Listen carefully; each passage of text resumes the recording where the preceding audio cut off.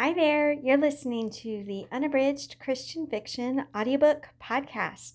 I'm your host, Alana Terry, and this season of the Unabridged podcast is the Terror in the Sky series.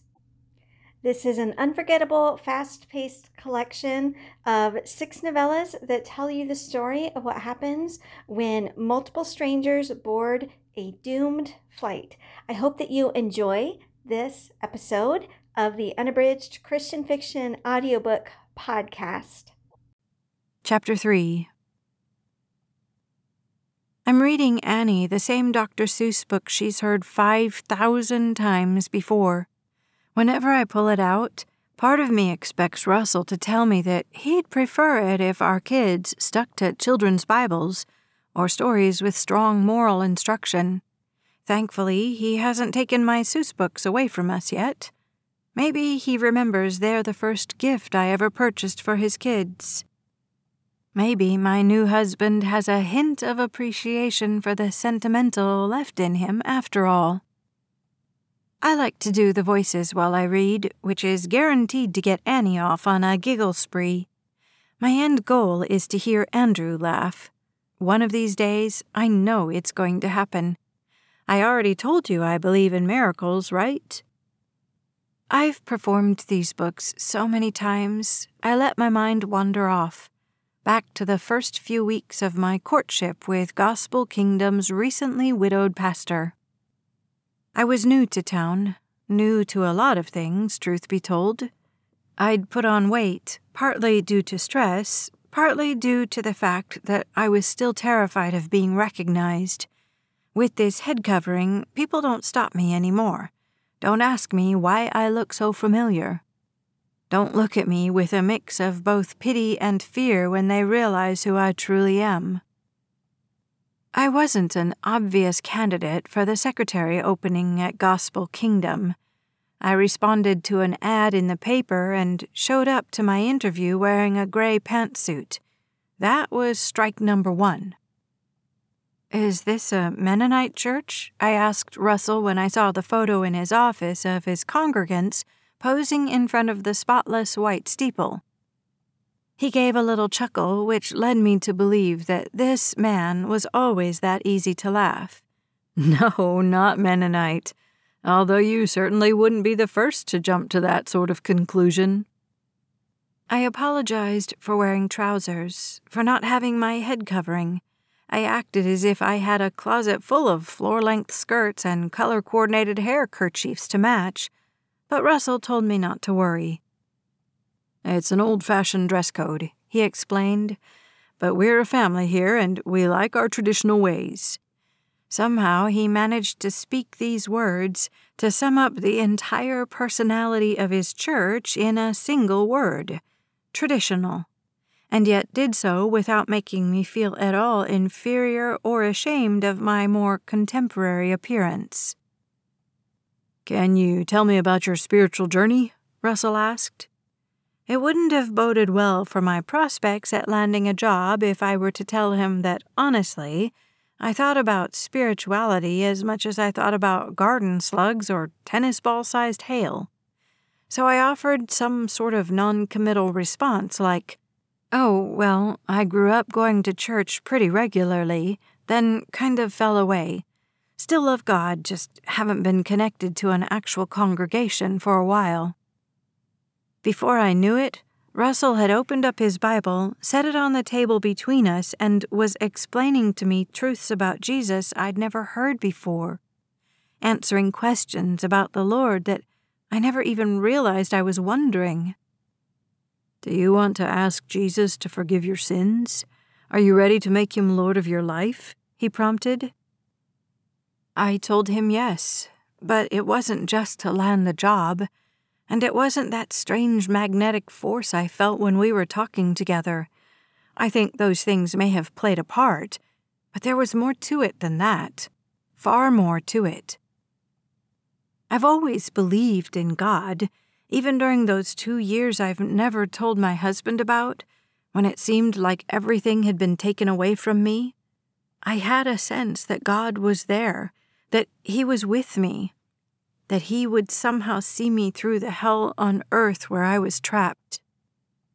But when Russell talked about Jesus, I realized this man knew the Lord far more deeply than I ever dreamed possible. So I told him, yes, I wanted what he had. Then I prayed with him, recited this little prayer about getting God to forgive my sins, saving me from hell. Russell looked pleased with me when I was done, and that's when I knew that if I got this job as his secretary, I'd keep on trying to find ways to make him smile at me like that. No matter what it took. No matter what I had to give up. I started working at the church office the very next day. In addition to helping Russell print bulletins, schedule appointments, pay the bills, I sat at his feet, in the metaphorical sense at least, learning daily from him as he led our little office staff, consisting only of him and me, in morning Bible study, in closing prayers at the end of the day. I wasn't deliberately keeping my past from him, but things moved so quickly from there. I was excited about my newfound faith, and it was impossible to distinguish my spiritual awakening with the emotional connection I felt with Russell whenever the two of us were together. We fell in love. Before we'd even known each other a full season, he introduced me to his children, proposed courtship, then announced our engagement to the entire congregation. And now, here I am, stepmother of 4, struggling to work my way into this family that managed to get along swimmingly on their own before I came around.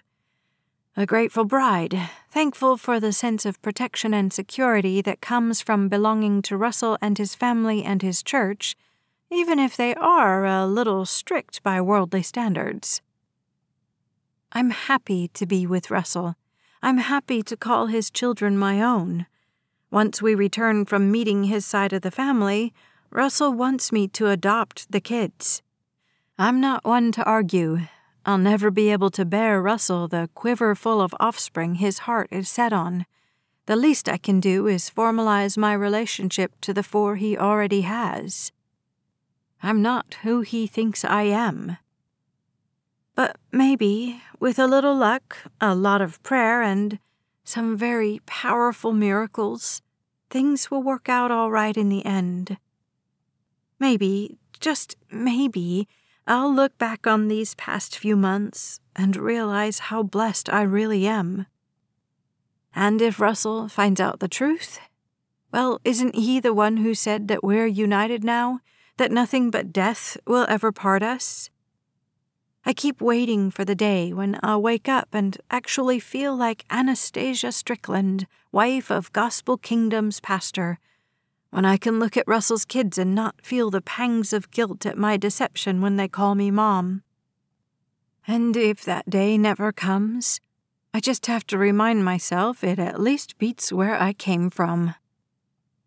The Lord works in mysterious ways. Maybe, just maybe, He brought me to Russell and his kind, albeit quirky little church, in order to offer me the stability and protection I needed so many years ago, those days I'm trying so hard to forget. Is it possible that Russell felt like a safe option for me because of the way he and the others at his church avoid technology as much as they do? I admit the fact that Russell wouldn't ever think to Google my name or stumble across news articles from 10 years ago was an added bonus when we started dating. I'm not who my husband thinks I am, but maybe, just maybe, if I pray hard enough and try hard enough, God will help me turn into the person He wants me to be. And then, everything from the past can stay there in the past, totally secret, totally forgotten, just the way it should be, just the way it needs to be. Chapter 4. I'm not who he thinks I am, but no matter how hard I cry, how fiercely or angrily I protest, he doesn't listen to me, doesn't believe me. Jennifer, he says, You know how angry I get when you're like this. My name isn't Jennifer. It doesn't matter if I scream it at him, if I curse and swear, if I break down into tears and beg him to believe me. Come on, Jennifer, he says. Stop pretending like you don't know your own dad and come here. I hate him. I hate him. My loathing is the only source of willpower it takes to stay alive down here, trapped in this basement. If I were any weaker, I know I would have died by now. My survival depends on one thing and one thing only, the hope that one day he'll forget to bind me up the right way, that I'll find some kind of weapon in this horrid cell of his. And then I'll kill him, screaming in his face as his breath deserts him for the very last time. My name isn't Jennifer! Mom? I jerk myself to attention. What? It's Annie, looking at me with concern in her eyes. Even Andrew has stopped ignoring me in order to gawk a little. Have I done it again? Did I blip out? I can't let things like this keep happening, not when the kids are around. Mom? What? I ask, doing my best to shake off this fear, this pulse-quickening panic. You stopped reading. Annie points to the book. I don't even remember pulling this one out of Andrew's backpack. The last thing I remember was Dr. Seuss, and then... It must have been Henry. He's been dead these past 10 years, and yet he still lives on in my head. If I had known it would turn out like this... No, I can't focus on him. Have to keep reading to the kids. I shouldn't have picked such a familiar book. Too easy for my brain to turn off, to stop paying attention to what's going on right now. Henry. Almost nobody survives 2 full years of captivity. I'm an anomaly, a strange statistic. My story gives hope to parents whose children disappeared decades ago.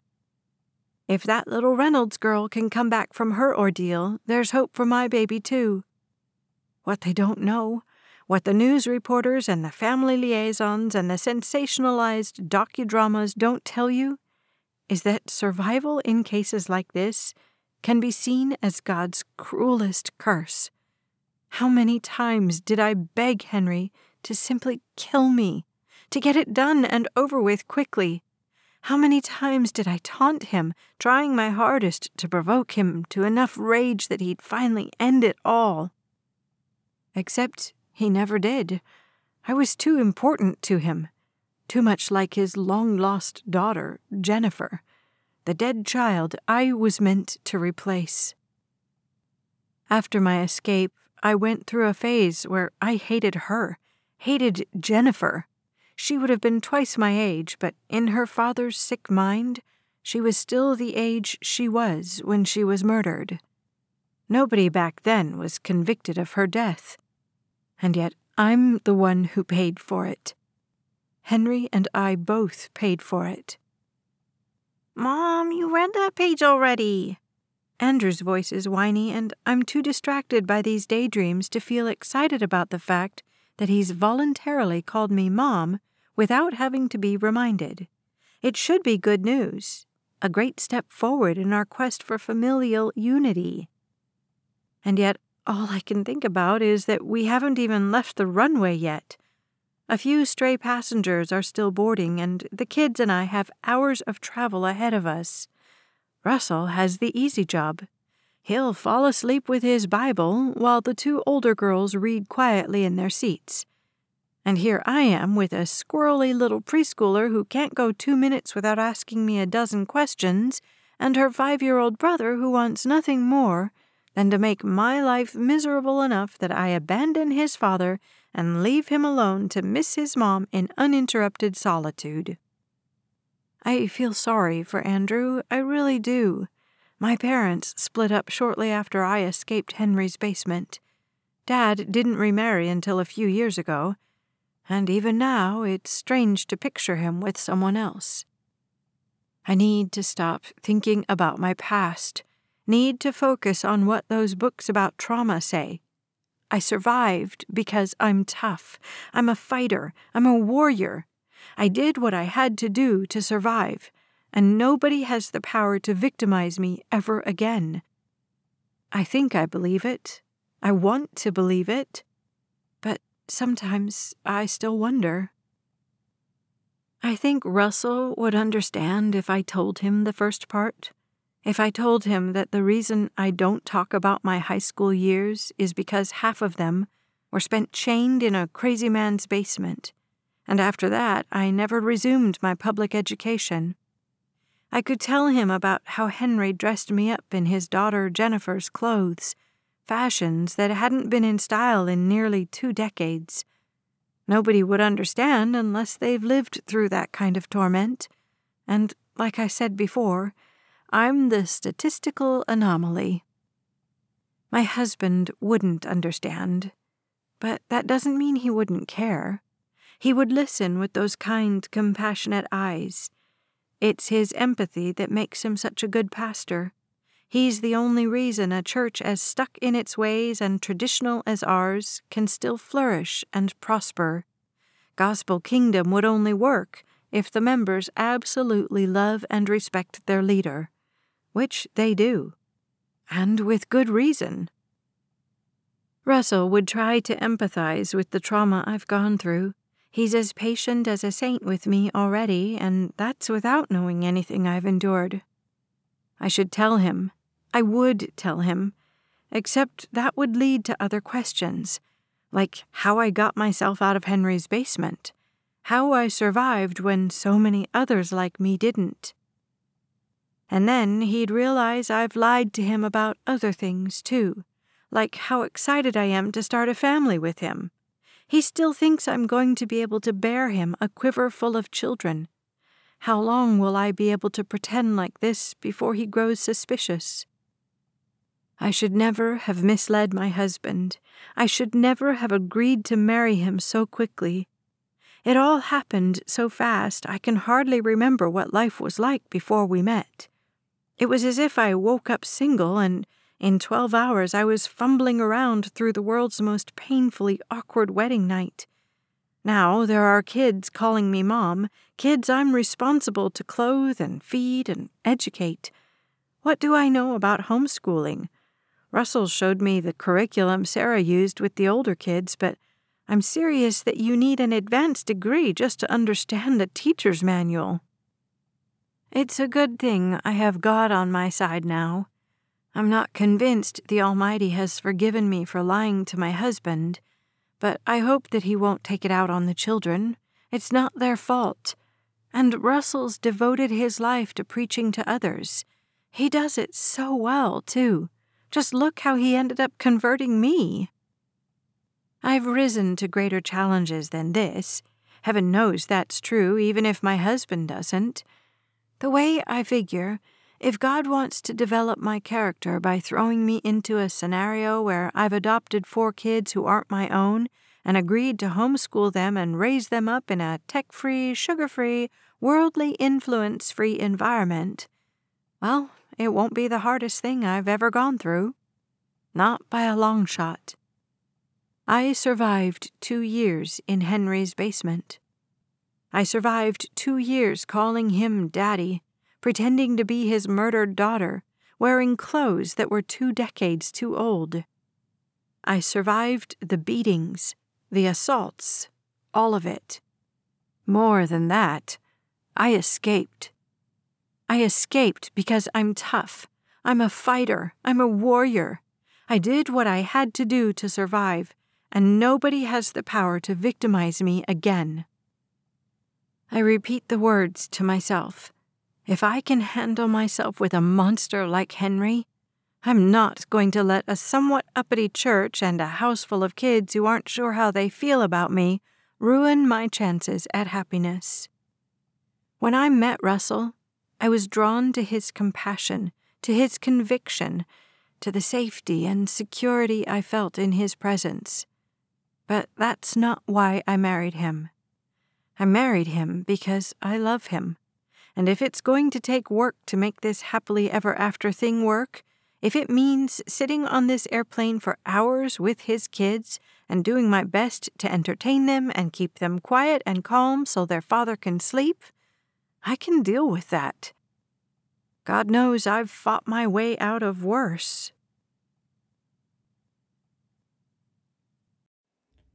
Thanks for listening to the Unabridged Christian Fiction audiobook podcast.